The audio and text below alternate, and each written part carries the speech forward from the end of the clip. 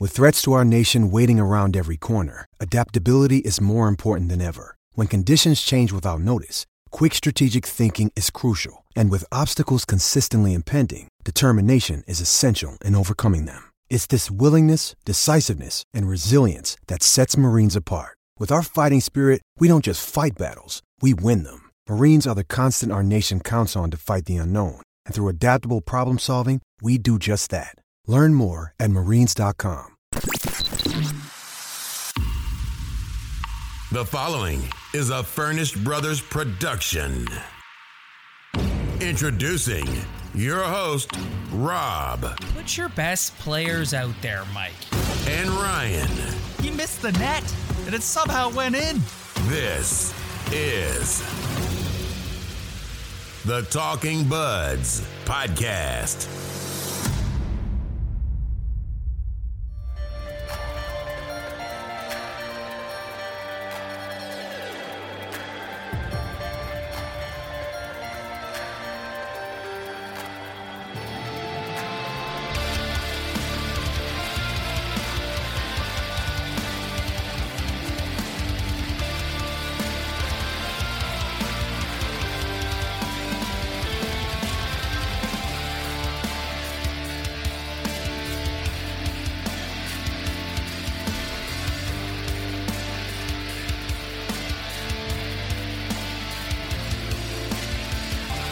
What's up, everybody? Welcome to episode 21 of the Talking Buds podcast.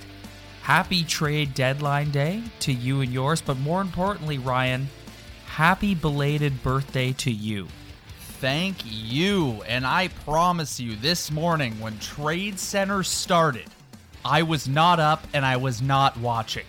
You weren't watching? You know what? I was up getting ready for work and I flipped on the Sportsnet trade deadline coverage just to see it kick off at 8 a.m. Well, to be fair, I'm like a car guy, so I'm usually in the car. I got the fan on, I got TSN 1050 on, so maybe I wasn't watching it on TV, but I was keeping up with it over the radio. So it was quite the day. Hours and hours and hours of trade deadline coverage, and then the Maple Leafs defeating the Buffalo Sabres by a score of 5-3. Before we get in and analyze and break down the game, Ryan, it was a really exciting game, a typical Leaf win, let's be honest. Let's talk some trade deadline. So, the Maple Leafs pretty quiet all day, and then right at the very end, it was reported that they had traded Par Lindholm to the Winnipeg Jets in exchange for center Nick Petan, a straight-up one-for-one deal. Presumably, Nick Petan will compete for a spot on the fourth line with the Maple Leafs. That's the type of player he was with the Winnipeg Jets. Although he hasn't played a lot this season. When you pull up his numbers, he's played 13 games, has 2 assists. So he really hasn't seen a lot of ice time this year. Ryan, I'm not going to sit here and pretend like I know a whole hell of a lot about Nick Petan. Do you know anything? Well, when I think of Nick Petan, I just think about him on the World Juniors. That's the only thing I know him by. So I think this deal is more just getting a guy out of the lineup who was just one of those guys who was like, he's a penalty killer, which really means he's useless, so let's throw him on the penalty kill. Taking him away from Mike Babcock, maybe? Yeah, we're not going to sit here and be like, we know everything about Nick Petan. He was in a tough position in Winnipeg. Winnipeg, great hockey team, tons of depth like the Maple Leafs, just couldn't find a spot in the lineup. Maybe it was the coach, maybe it was the general manager, who knows. We've seen this situation in Toronto with several guys, a guy who just can't find his way in the lineup. So maybe he'll get a chance here, but I like seeing guys like Trevor Moore get a chance with a trade of Par Lindholm. Well, when it was announced earlier today that Moore had been called up and would be playing in tonight's game against the Buffalo Sabres, everyone instantly was like, oh, that means they're going to make a deal. And Connor Brown's name actually floated around today as someone they might possibly be moving out, but that didn't end up materializing. Well, it's just like, you know what? Connor Brown, I know he's kind of a whipping boy right now, but it's like, what are you going to get for Connor Brown? Like, don't give me this, you should have threw him in the trade with Wayne Simmons. It's like, no one wants Connor Brown. If you wanted to get rid of Connor Brown and get something, you should have traded him 2 years ago. And I know that wasn't Dubas, that was Lou Lamoriello. But right now, if you're a sensible general manager, if you have a sensible scouting staff, you know that Connor Brown will ultimately bring, at best, third-line minutes to your hockey team.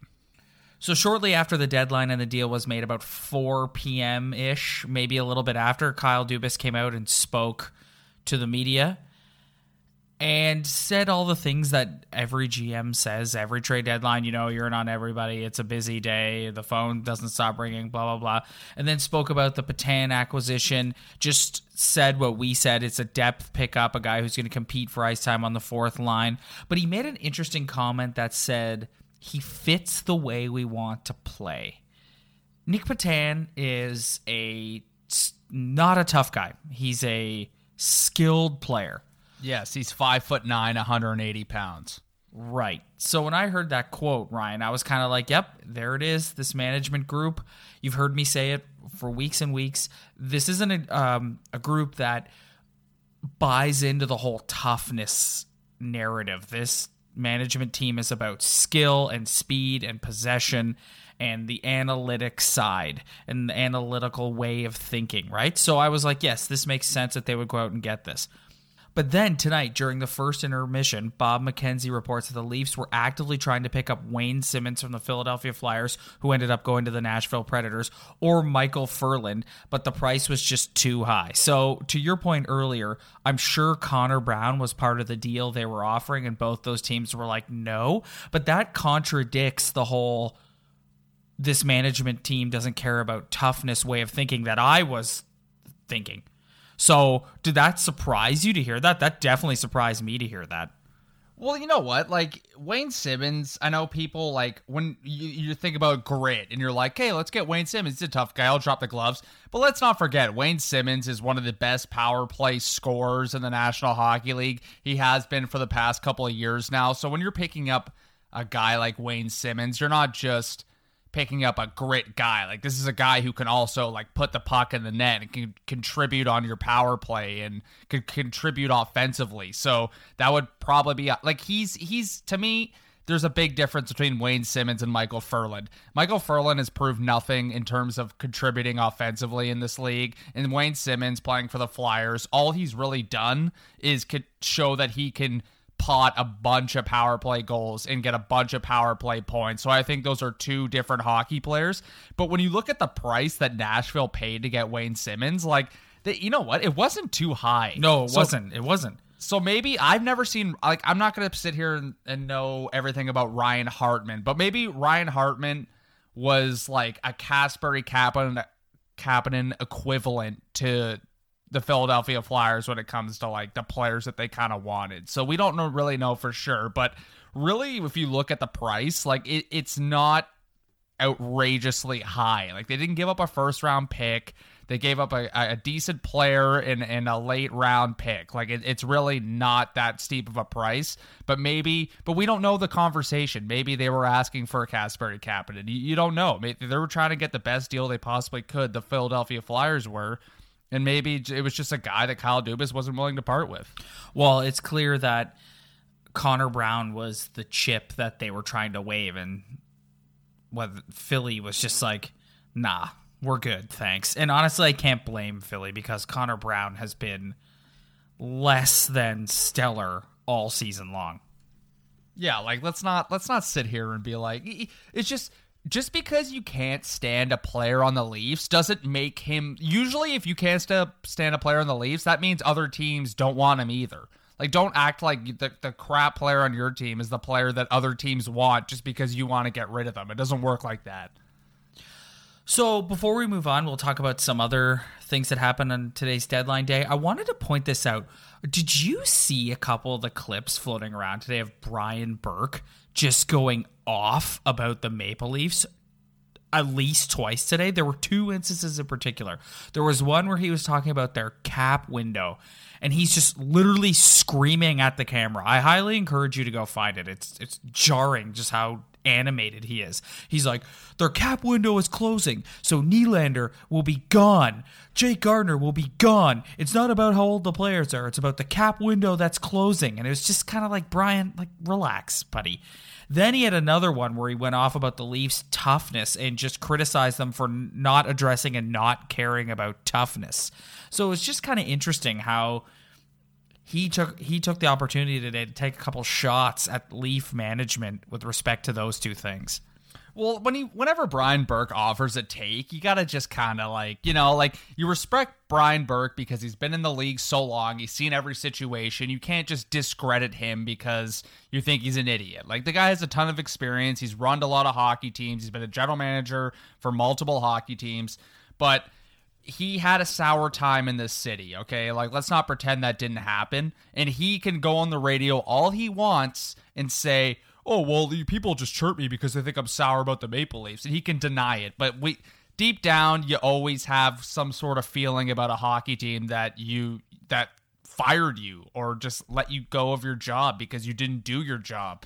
So maybe we can agree with him with the toughness scenario, but Brian Burke has an attachment to a guy like Jake Gardiner because he was there when they acquired him and when they were developing him and putting him in the lineup. So when Brian Burke goes off about Jake Gardiner and Jake Gardiner leaving, I think I could speak for almost every fan of this team in this city.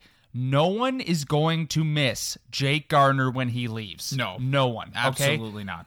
I get it. He's a quote unquote, he's a good puck moving defenseman. He's an offensive defenseman. On a night to night basis, he really doesn't contribute much offensively. You look at the top offensive defenseman in the league, Brett Burns for the San Jose Sharks. He has 70 points right now. That's an offensive defenseman, not Jake Gardiner. I'm sorry. Brian Burke just has a weird attachment to Jake Gardiner. He needs to let go of it. Leaf fans know that we will not miss him whatsoever. Yeah, he had him in Anaheim as well. Let's not forget that. Yeah, so let's we get it. The Leafs aren't tough enough to out-tough the Bruins. Like, you even saw it a bit on Saturday night. Like, Domi started getting a little physical. No one really had an answer, but they won the game, so who cares? But we get the toughness, but don't go off about their cap situation. Every good hockey team, the Tampa Bay Lightning, they're in a cap crunch right now, too. Like, it's not just the Leafs. Like, I don't believe in this 1 year we got to win the cup this year window.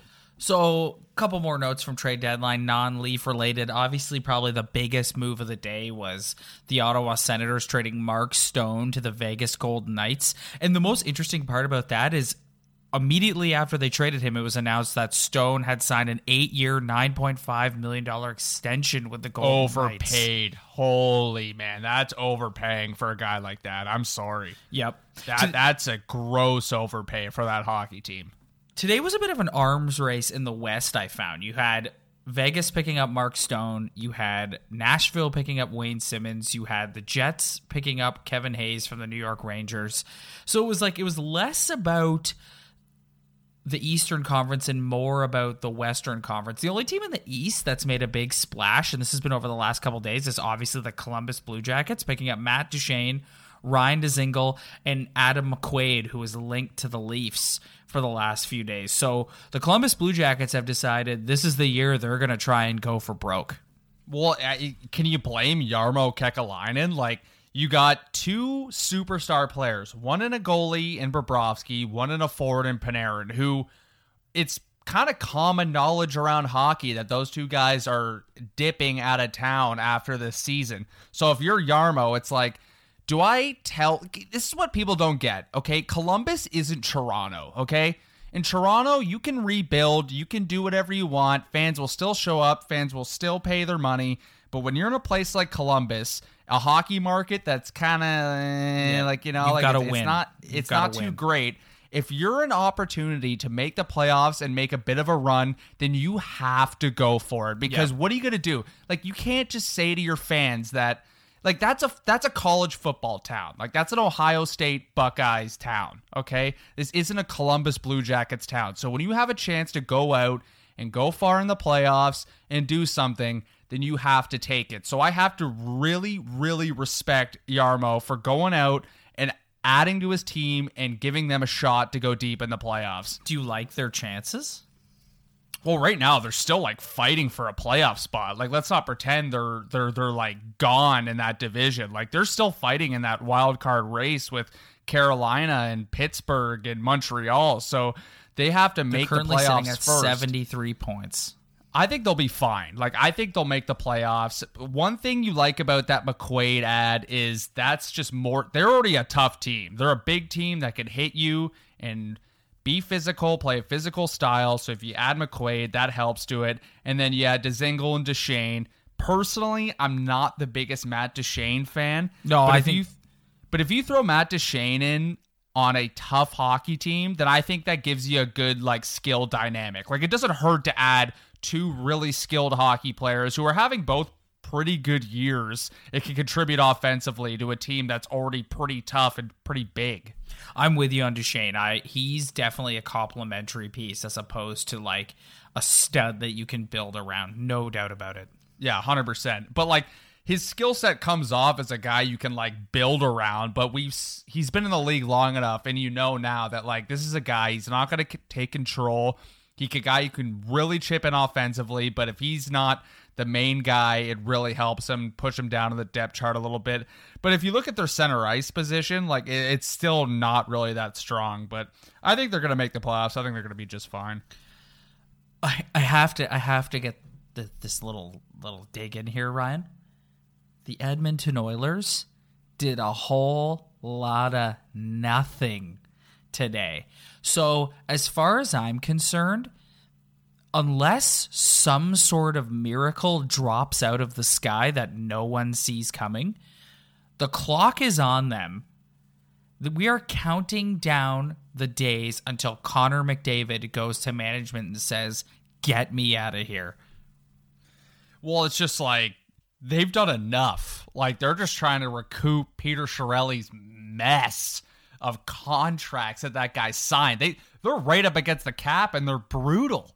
Like, if you look at the West, like, really, they're not going to make the playoffs, but they're not like dead last. But if you look at the bottom teams in the NHL, like they could have a chance of in that lottery of getting that top position again. Like, don't rule that out, man. Like, they could luck in again. You never know. Right. The last time, they're currently sitting third last in the NHL. The last time they won the lottery when they got Connor McDavid, they finished third last in the NHL. Yeah, like, this is a very lucky hockey team. No one in Canada, other than the people who live in Edmonton or people around the country who are Oilers fans, want to see that team win the lottery again. You had your chance. You traded away. You're looking for wingers. You traded away your two scoring wingers for nothing. So I hope they don't win that lottery. And I'm not surprised they didn't do anything today because they're brutal. They're up against the cap. And you know what? They had it coming to them, signing all those guys to ridiculous contracts.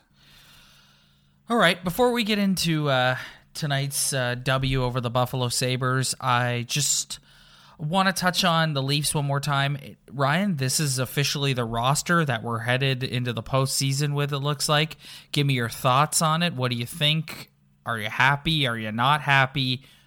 What are your overall thoughts now, including the Nick Petan acquisition? Well, we don't know what Nick Petan, like, we can't sit here and speculate if he's going to be added on the fourth line or not. I think today, the top nine, nothing's changed. It's the same top nine. Kadri's injured. We're seeing a bit of Nylander at center. But I think getting rid of Parlindholm, Parlindholm was a good pro. I'm famous for the second episode third episode. Hold on. What was Parlindholm? He's a good pro, good player. He's got a good veteran. He's got a good family. He's got a couple kids at home. He's got to take care of them. Oh, yeah. But it's just like, you know what? Like, I respect penalty killers. I've, like, you need a good penalty kill. The Leafs penalty kill is not that great right now. But it's sometimes when a player, you can't find a specific role for him, you go, you know what? You could play the penalty kill. But I think getting rid of Parlindholm and having Tyler Ennis, Trevor Moore, or even Nick Petan on that fourth line is going to improve that line offensively, and you saw it tonight. They contributed with 2 goals.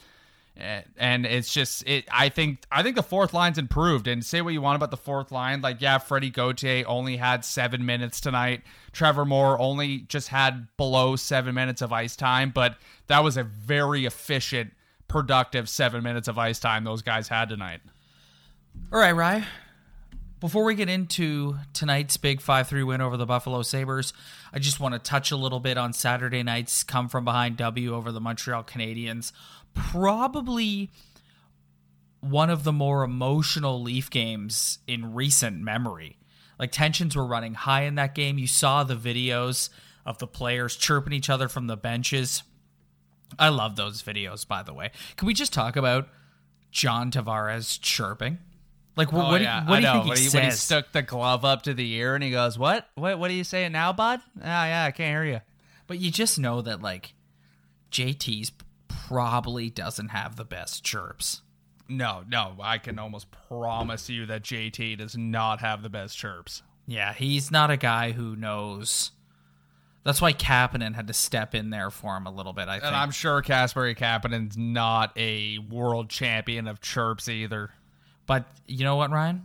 It's the old cliche goes, you win on the scoreboard, and that's exactly what the Maple Leafs did. Well, to take a little side note for a second, with the whole trade center thing, I was listening to the radio this morning, and they had callers in trying to fill in time, and one guy comes on, he's like, you know what? The Maple Leafs should be absolutely embarrassed on how they played on Saturday. They got absolutely pushed around. And it's like, you hear something like that. Like, I turned it off immediately after that. Like, Ryan, there's a huge contingent of the fan base that feels that way. Like, this is cringeworthy, man. Like, come on. Like, it's just, I get it, okay? Janssen took a clean hit in his own zone. Big deal. That is arguably the biggest comeback of the Matthews-Marner era. 3-zip down to the Montreal Canadiens. You bounce back. You win the game. And don't give me this, that was embarrassing. That's ridiculous. Oh, yeah, I am sorry. I get it that they're not tough enough. They don't have enough grit. But don't give me that. That is just a stupid take. And you should just take off your Leaf jersey forever if you think that. That's ridiculous. Calling it embarrassing is a bit of a stretch, I'll admit. That's ridiculous. It's out of this world ridiculous. Rob, my brother, got a little question for you. What's that, Ryan? If people are unaware about the Talking Buds podcast, where can they hear us? Where can they find us? Well, Ryan, they can hear the show on iTunes, Stitcher, TuneIn, and YouTube. They can also follow our daily posts on Instagram at Talking Buds Podcast, on Twitter at Talking Buds Pod, and do not forget to hit that little subscribe button and leave a little 5-star review and be a absolute bod. Thank you for the support, everybody. Now, let's get back to the Toronto Maple Leaf podcast for all the buds. This is the Talking Buds Podcast.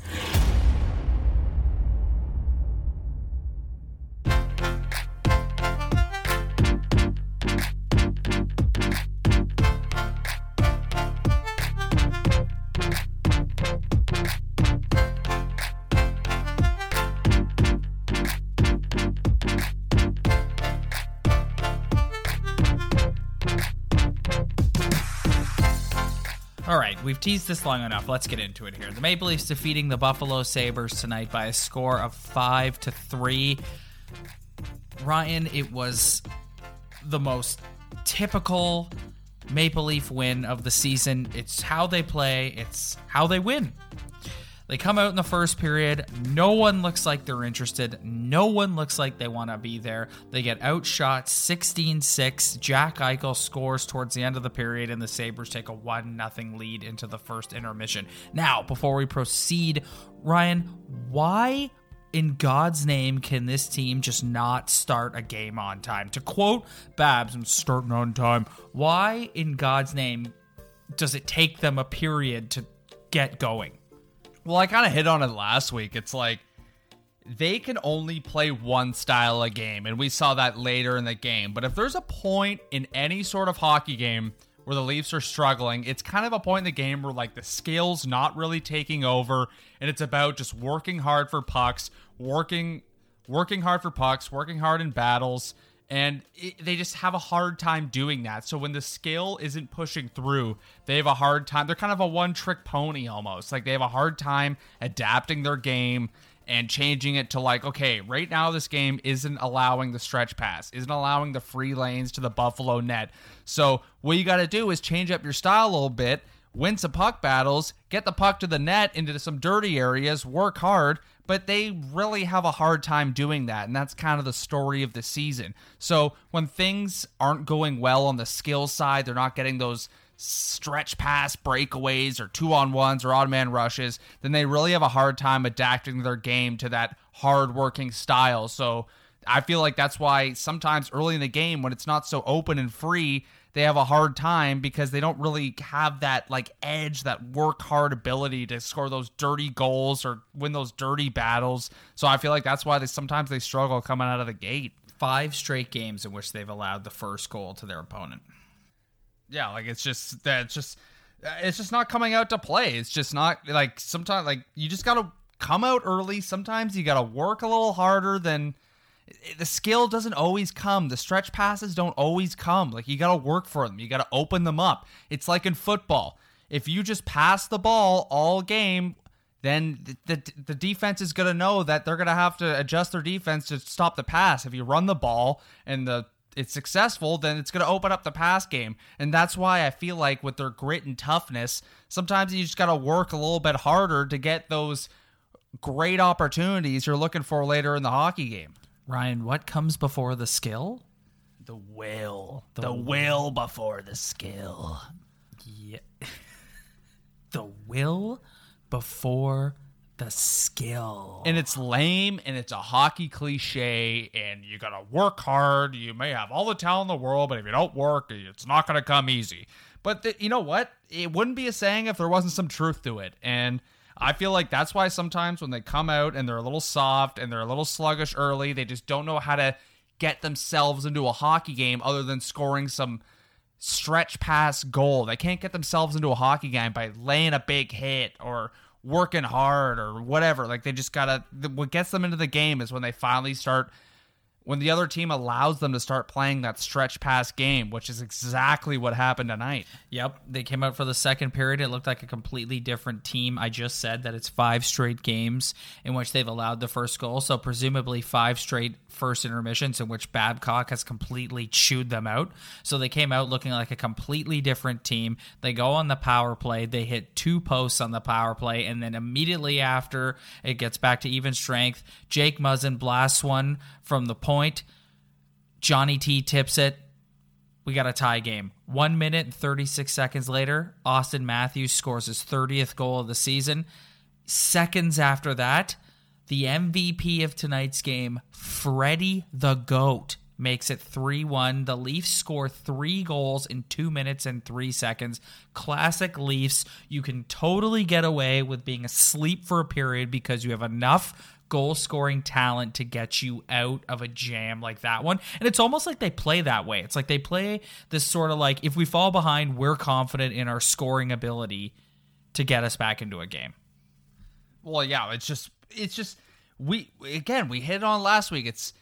The Buffalo Sabres, after the first period, allowed the Toronto Maple Leafs to play their game. And that was stretch pass, find a guy streaking down the neutral zone into the O zone, and you see what happened. Boom, boom, boom, boom, boom. Lucky bounce to Matthews. Tavares working hard in front of the net. But then you saw it on Tyler Ennis' goal. It's like, there's Tyler Ennis streaking up the ice, gets a good pass, comes in, finishes.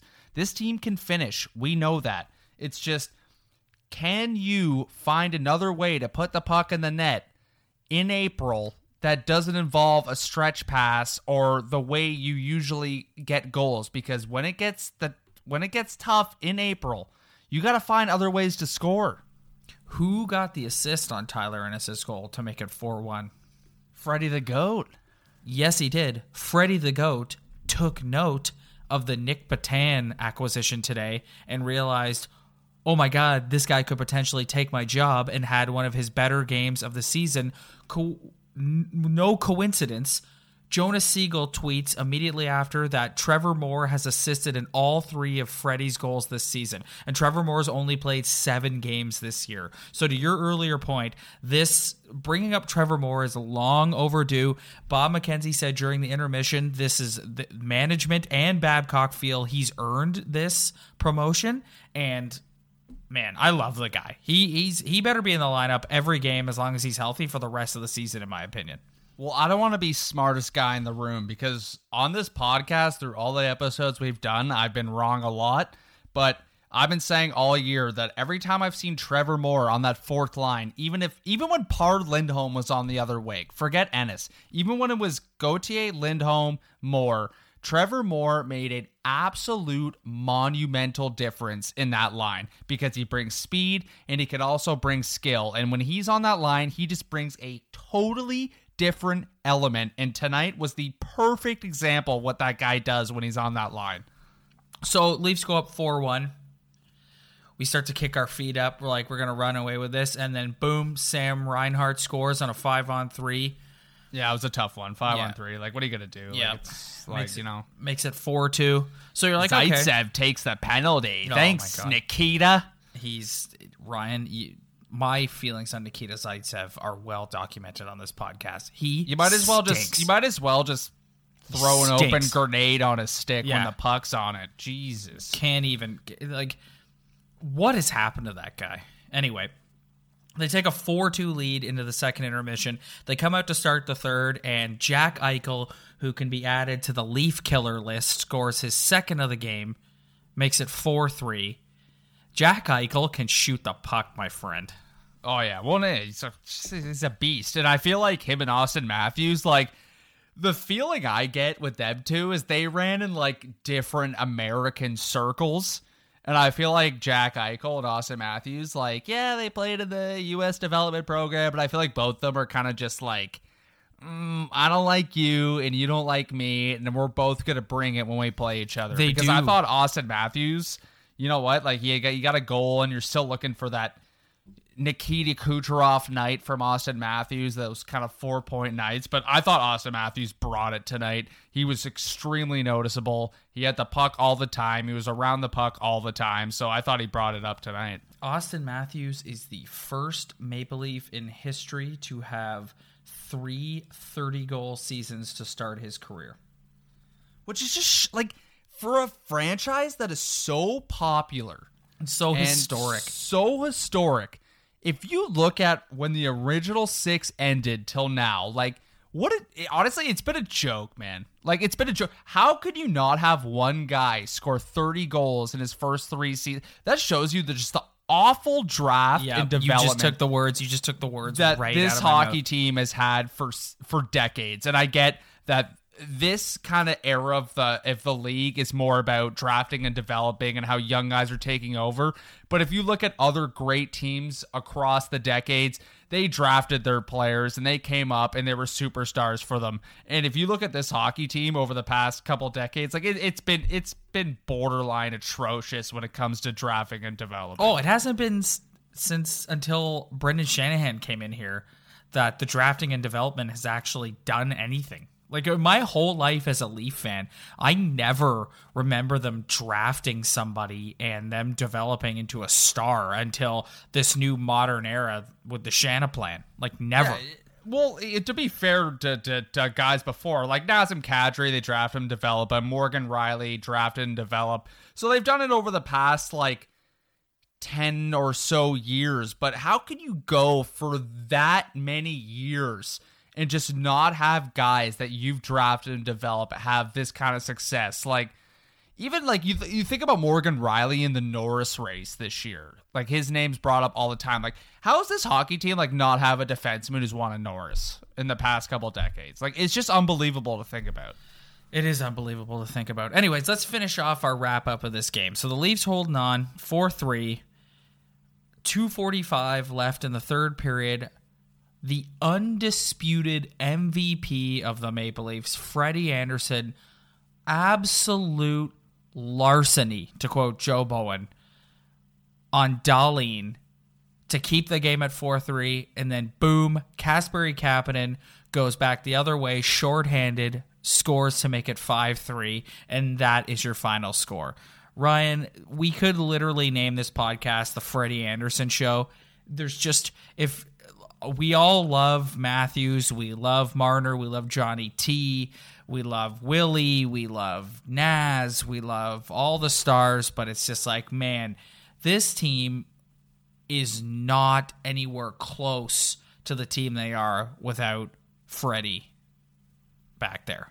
Yeah, he made that save he made on Pominville too in the third period. That was ridiculous. Did you see the accidental jump cut that they had to the panel and O-Dog? Yeah. O-Dog's face was just like, oh, yeah, that was amazing. Yeah, that was hilarious. But again, we come back to the stretch pass. It's like, if you're gonna play the stretch pass chance for chance game, then that means that's the game they want to play. Chances. Yeah, that means you're trading chances on both ends, and that means your goalie has to come up for you massive when it's his turn to make the save. And that's to me, it's crazy. We haven't really talked about this much this year, but in the past with Freddie Andersen, there's always been those stretches where people have been like, Freddie, whatever. But I feel like this year he's hit a point where he's kind of bulletproof with the fan base. He's a legit Vezina contender, in my opinion. Yeah, like he's kind of hit bulletproof status with the fan base. I don't think once all year I've heard murmurs about Freddie Andersen's performance, because people are starting to understand that if you don't have a guy like him back there, like, this hockey team's nowhere. No, like, you got no chance. You got all the talent in the world. I get it. Tons of skill. But if this guy doesn't stop those chances in this chance for chance type of hockey that the Maple Leafs play, then you don't have a chance to win anything. Ryan, he makes 2 to 3 10-bell saves a night. A night. It's their unbelievable. defense, he's got Nikita Zaitsev and Jake Gardiner in front of him. You're not winning anything unless you can make those big saves on a nightly basis, and that's exactly what Freddie Andersen does. Yeah, honestly. But I got a question for you, quick. All right, lay it on me. Okay, looking at the ice time tonight, the ice time has been there's been tons of storylines this year. There's been the power play, Ron Hainsey, all that. But you look at the ice time again tonight, and Austin Matthews is at just over 18 minutes a night. So where are you at with the Austin Matthews ice time? Because there's guys like Mark Scheifele out there who are getting 21 minutes a night. Tons of top centers getting more minutes than he is. So where are you at with the Matthews ice time debate? How much ice time did John Tavares have? I believe John Tavares just had over 20 minutes of ice time. So it's relatively even with Johnny T. So that doesn't bother me. It's just, I don't know, man. Like, it all comes back to Babcock and his weird methods. Listen, if he wants to roll along the regular season doing this, that's fine. But when you get into the playoffs, if Matthews is still going to be under 20 minutes, you're not going to win. Like, I'd like to make a special shout out right now to Brian Hayes on TSN 1050, because he made the point that I wholeheartedly believe last week, okay? If this team is going to do anything in the postseason, it's not going to be because they go and get a tough guy who plays 8 minutes a night and drops the mitts every now and then. It's going to be because Austin Matthews, Mitch Marner, John Tavares, Willie Nylander, Nazem Kadri decide they're going to take over a game. Morgan Rielly, all those guys decide they're going to take over a game. And so Babs has to know going into the postseason that that's how he's going to win. So if you're going to keep throwing Freddie the GOAT out there, which I don't think he'll do. If you look at his track record in the postseason, he doesn't really roll that fourth line very much. But like, your studs are going to be what wins games for you in the postseason. So if this is just you're trying to evenly distribute the ice time in the regular season, fine. But come playoff time, those horses are going to be what gets you to the promised land. So I'm going to have a serious problem if Austin Matthews is below 20 minutes a night in the play. Unless he stinks, which I don't see coming, I'm going to have a serious problem if he's under 20 minutes a night in the postseason. Yeah, correction on me. John Tavares was just over 19 minutes tonight. So there you go. It's basically even. It was a minute's difference, but are you in the camp of like, this guy's making 11 point $4 million a year. So if you're going to pay a guy that much, then you better put him on the ice for 20 minutes a night and see what he can do. Because personally, for me, I'm kind of in that camp too. So am I, but here's the thing. He's a kid, and I don't think Babcock likes his play in the defensive zone. He's never come out and outright said that. But if Babcock is keeping his minutes limited like that, there's a reason for it. And when I watch Matthews play, he does get a little questionable in his own end. So I'm trying to understand what it is that Babcock sees that prevents him from putting him out there more. So that's the only answer I've been able to come up with. So he's still a kid. He's still young. He's got to work out those kinks in the defensive zone. But come playoff time, man, like I just said, I could see that going up because that's how they're going to win. Yeah, no, I'm with you and Hayes on that for sure. Like it's like, let's not pretend adding a fourth line grit grinder is going to drop the glove. It's going to change the whole complexion of that first round. No, it's going to be the big boys and deciding they want to step up and contribute and win that series. That's my whole thing with these guys who are just so like adamant about the toughness thing. It's like, listen, they have to play tougher, but the guys on the team have to do that. Like you saw the clip of the game in Montreal the other night of Matthews shoving Shea Weber on his ass. And it's like, yes, that's what we need. It's like, you can't go get like Adam McQuaid was everybody's favorite. Like, we're going to get Adam McQuaid. It's like, one, whose spot is he going to take in the defense? You tell me. I have no idea. Two, sticking him out there. Sure, he drops the mitts every now and then. It's like the Leafs, they're going to beat Boston because they're going to be first on pucks. They're going to outskill them. They're going to outwork them. They're going to win battles. They're not going to get intimidated and let guys like Brad Marchand get in their head. That's how they're going to win. They're not going to win because they're going to go get Adam McQuaid and he's going to punch Brad Marchand in the face. Like, that's not how it's going to work. So, like, sorry to burst your bubble, folks. I'm somebody listen, I'm not a hater. I'm somebody who's like a proponent of like, yes, you need to be a little tougher and you need to have more of a mean streak, but these guys in that room have to develop that within themselves. Bringing in an outside person to just play on the fourth line and fight is not going to make a difference. Sorry. Yeah, and you heard, and if you did get a chance to listen to Kyle Dubas on TSN 1050 today, do his interview, he was saying that he wasn't going to compromise talent in his lineup for hypothetical grit or toughness or a guy who can drop the gloves. And this is this team's philosophy. Like, we just have to get used to that. Like, it's just, if you want them to go out and act like the Flyers, the 70s, 80s Flyers, that's just not the way this team's going to operate. We would all love to see some guy be tough as ever and go drop the gloves and beat the crap out of someone, but we know that this is not how the NHL works. Or if you're just talking about grit and toughness and Tom Wilson kind of hockey playing ability, this hockey team isn't going to play like that. So we just have to get over it and just hope that this hockey team can use their strengths to their advantage to win a couple of rounds in the playoffs, or even win that first round. Ryan, what time is it, buddy? Bums and beauties. It's time to find out who's a bum and who's a beauty. Take it away, buds.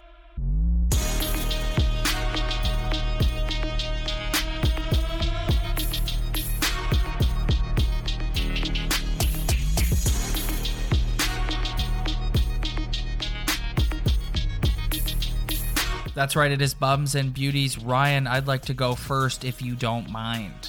Yes, please. My beauty of the week is Zach Hyman. This guy has taken his fair share of flack over the last few years, especially when he was paired with Matthews the last couple of years. I don't see nearly as many people chirping his role in the top six anymore. He brings it every night. He is one of, if not the hardest working guy on the team. He scored a few big goals lately. He got the big go-ahead goal against the Habs the other night. You know what? Say what you will about him. Is he the most skilled guy in the world? No, but he that guy brings it every single shift, and no one is saying anything about him being on that line with Marner and Tavares. They are the Leafs' top line. So, Zach Hyman, you are my beauty of the week. Yes, good pick. Zach Hyman leaves a little bit to desire offensively, but you cannot deny that this guy brings it every single shift. And he even mentions that in a Sokoloff Lawyers commercial on the radio. He always grinds in the corners and gives 110. He sure does, Ryan. Yes. Okay, my beauty of the week is Trevor Moore. Even though he hasn't been in the lineup, it's really only for tonight.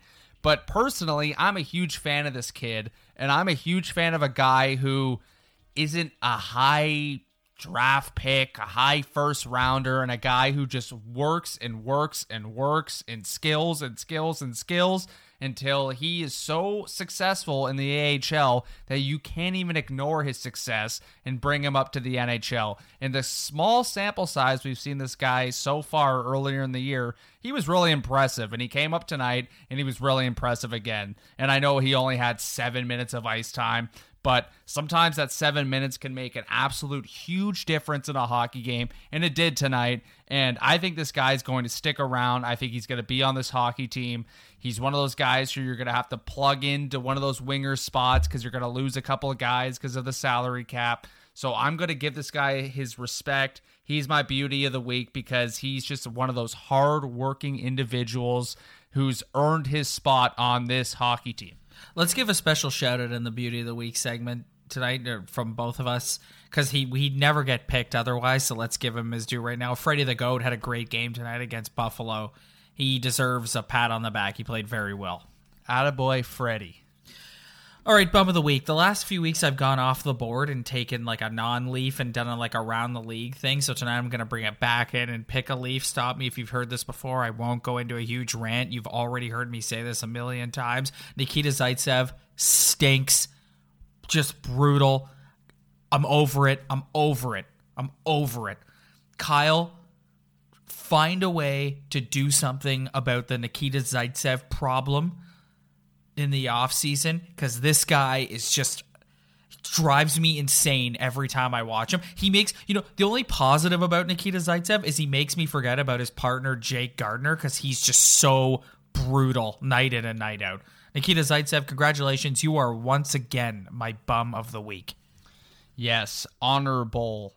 I second that, honestly. Like, just, the guy's brutal. But my bum of the week is just, I mentioned it earlier, just the Toronto Maple Leaf fans who are just so irrational and just, you know what, like, we get it. We all need grit and toughness, but just don't be one of those Toronto Maple Leaf fans who are the bum of the week, who go on the radio and talk about the embarrassment that Saturday was, even though they came back from a 3-goal deficit and won probably one of the biggest hockey games they have in years.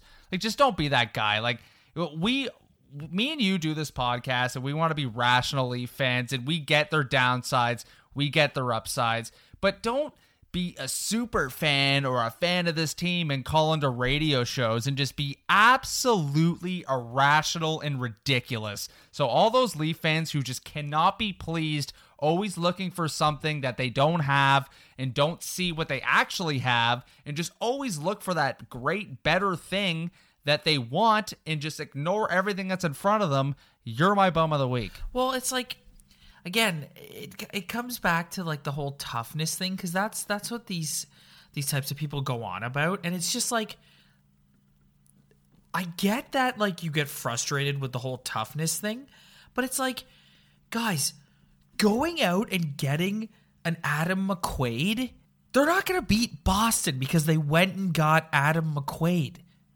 Like, they're going to beat Boston because Austin Matthews decides, I'm going to be first on every puck in the corner. Mitch Marner decides, I'm going to be first on every puck in the corner. I'm going to skate my ass off and skate circles around this slower Boston team. That's how they're going to win. They're not going to win because they go and get somebody who plays 8 minutes a night and fights. Like, it's not going to happen. So it's just like, that's the thing. And it's like, don't bring up Tom Wilson. Count on one hand how many Tom Wilsons there are in the NHL. There's one other. His name's Ryan Reeves, and that's it. And even then, Ryan Reeves, tough guy, but Ryan Reaves doesn't have 16 goals like Tom Wilson does. Tom Wilson's a bit of a unicorn in this league right now. He's a guy who can lay the body, scare everyone on the ice, and can also pot 20 a year, even after being suspended for like 15 games, okay? So that's a unicorn. Don't go out and make comparables for other hockey teams. And I agree with you. Getting one guy isn't going to change your whole dynamic. It's the way that some teams are built. It's just the way they've drafted, the way they've traded, the way they've signed free agents. It's all come together in kind of a gritty skill that some Leaf fans are dying for. But this is not what this hockey team is. And maybe getting one guy to drop the gloves one time would be nice, but it's not going to decide a 7-game series against any hockey team in this league. Amen, Ryan. And speaking of 7-game series against a hockey team in this league, the Maple Leafs currently sit 1 point behind the Boston Bruins. The Bruins have 81 points, the Leafs have 80. So they're going to spend the rest of the season jockeying for home ice advantage, which that should be all the motivation you need. I don't want to go to TD Garden for another Game 7, Ryan. No, I don't either. And it's just, at the end of the day, we want home ice advantage. But even if you don't get it, you got to just bear down and win a series. Last year, if we think this Maple Leafs team is better than they were last year, they got to 7 games with that hockey team last year. And honestly, me and you both thought they didn't play that well in that series. They got dominated for most of that series, but yet we were leading going into the third period of that Game 7. So let's not just like you got to slay the dragon at some point, whether it's home ice, not home ice. You got to slay the dragon.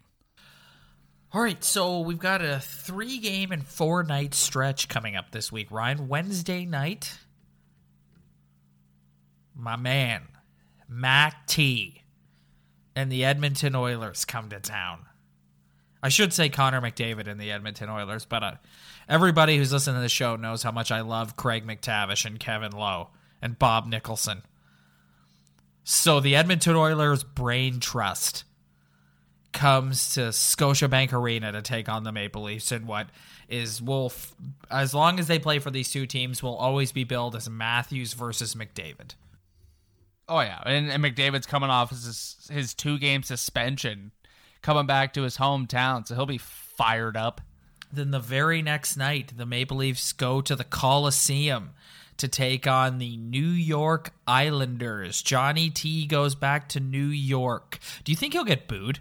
I think he will. Dude, he'll get destroyed in that building. Who's going to get it worse? And it makes it worse, too, because they're good. So now it's kind of just like, oh, we never needed you in the first place. Is he going to get it worse than Kawhi Leonard got it in San Antonio? Yeah, it would probably be comparable. I could see this guy getting booed out of the building. So what are you doing with goalies in that back-to-back? Like, if it's me, I'm starting Sparks on Wednesday night at home against the crap Oilers, and you're going into the Coliseum. It's going to be a super hostile environment. The Islanders are going to come out flying. Garrett Sparks, I'm sorry. Like, I know there's a bunch of people who love Garrett Sparks, but Like, I'd rather have my guy Freddie back there who's going to need to make a big save or 5 in the first period to keep the Leafs in the game. So that's what I would do. But who the hell knows what Babcock's going to do? Yeah, in a perfect world, like anyone would start Anderson against the better team in a back-to-back, whether that's the first game or the second game.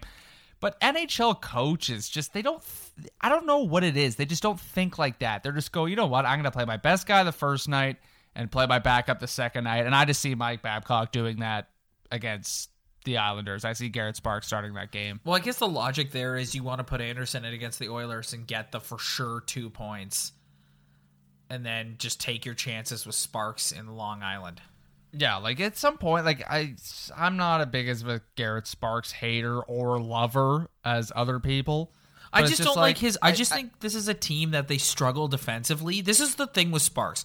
I don't question Sparks' ability. I think one of the reasons why Freddie Anderson is so crucial to this team is the way he plays the position and his demeanor as a person. He's really calm, cool, and collected. And when you get a team that gets as frantic defensively as the Leafs do, it helps them a lot to have a guy back there who can just stay calm and make those saves. And Sparks gets swimming, he gets rattled, he looks like he starts breathing heavy and all that. It's like, I think that's my thing with Garrett Sparks. Like, just keep your composure.